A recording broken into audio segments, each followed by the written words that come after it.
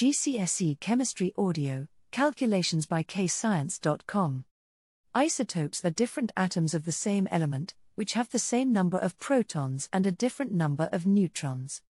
The relative atomic mass of an element is the average relative mass of all the isotopes in the element. The average mass of an atom is compared against the mass of an atom of carbon-12, which is given a mass of exactly 12. The relative atomic mass of an element is the average relative mass of all the isotopes in the element. A chemical formula is where atomic symbols are used to show the number and type of atoms in a compound. The Mr is the total of the relative atomic masses of all the atoms in a formula.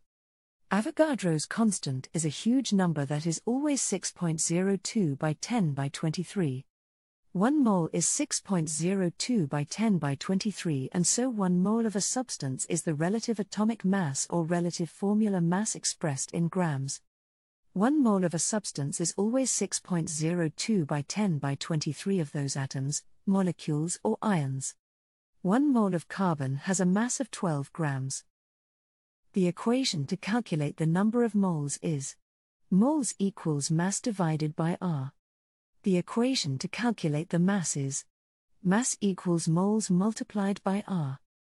The excess reactant is the reactant which remains when all the other reactants have been used up. The reactant that gets used up first in a chemical reaction is the limiting reactant, also known as the limiting reagent. If calcium is reacting with sulfuric acid, and you observe there are bubbles of hydrogen gas given off which then stop, and the calcium is still there, calcium is in excess, and sulfuric acid is the limiting reactant. Concentration is the amount of solute dissolved in a volume of solvent. The solute is the substance which dissolves in the solvent. The solvent is the liquid which the solute dissolves in. The solution is the mixture of the solute dissolved in the solvent. There are 1000 cubic centimeters in 1 cubic decimeter.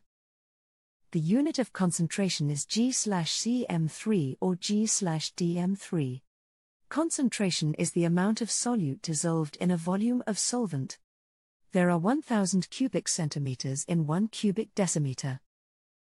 The unit of concentration is G/cm3 or G/dm3. The equation to calculate concentration when using a volume in dm3 is concentration equals amount of solute, G, divided by volume of solution dm3. The equation to calculate concentration when using a volume in cm3 is concentration equals amount of solute, G, divided by volume of solution cm3 x 1000. The rest of this information is about separate, triple chemistry calculations only. The less efficient a reaction is, the more waste products there are. Atom economy measures how much of the starting materials ends up in the useful/desired products. Percentage atom economy equals relative formula mass of the desired product divided by sum of the relative formula masses of all the reactants. The higher the atom economy, the higher the percentage of atoms in the useful divided by desired product. The yield is the mass or how much of a product is produced in a chemical reaction. Percentage yield is a percentage which compares the actual mass produced with the maximum theoretical mass. Theoretical yield is the maximum yield divided by mass that could be produced from the reaction. Percentage yield equals actual mass of product divided by theoretical mass of product multiplied by 100. Factors which affect the percentage yield include reaction may be reversible, some of the reactants may escape, some reactants and products left behind in handling of apparatus, unexpected side reactions, and the reactants may be impure. A titration is carried out to measure the exact volumes of an acid and alkali needed to react with each other. The known concentration goes in the burette and the unknown concentration goes in the conical flask. At eye level, the volumetric pipette can measure a fixed volume of alkali which is poured into a conical flask and placed on white tile. A few drops of acid/base are added to the conical flask which is then swirled. At eye level, first measure the volume of acid in the burette, then open the tap to slowly release a small volume of acid, swirling the conical flask.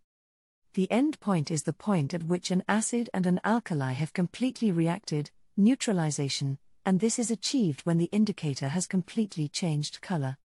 Anomalous results are ignored, and each anomalous titration is repeated until the results are 0.1 cubic centimeters within each other.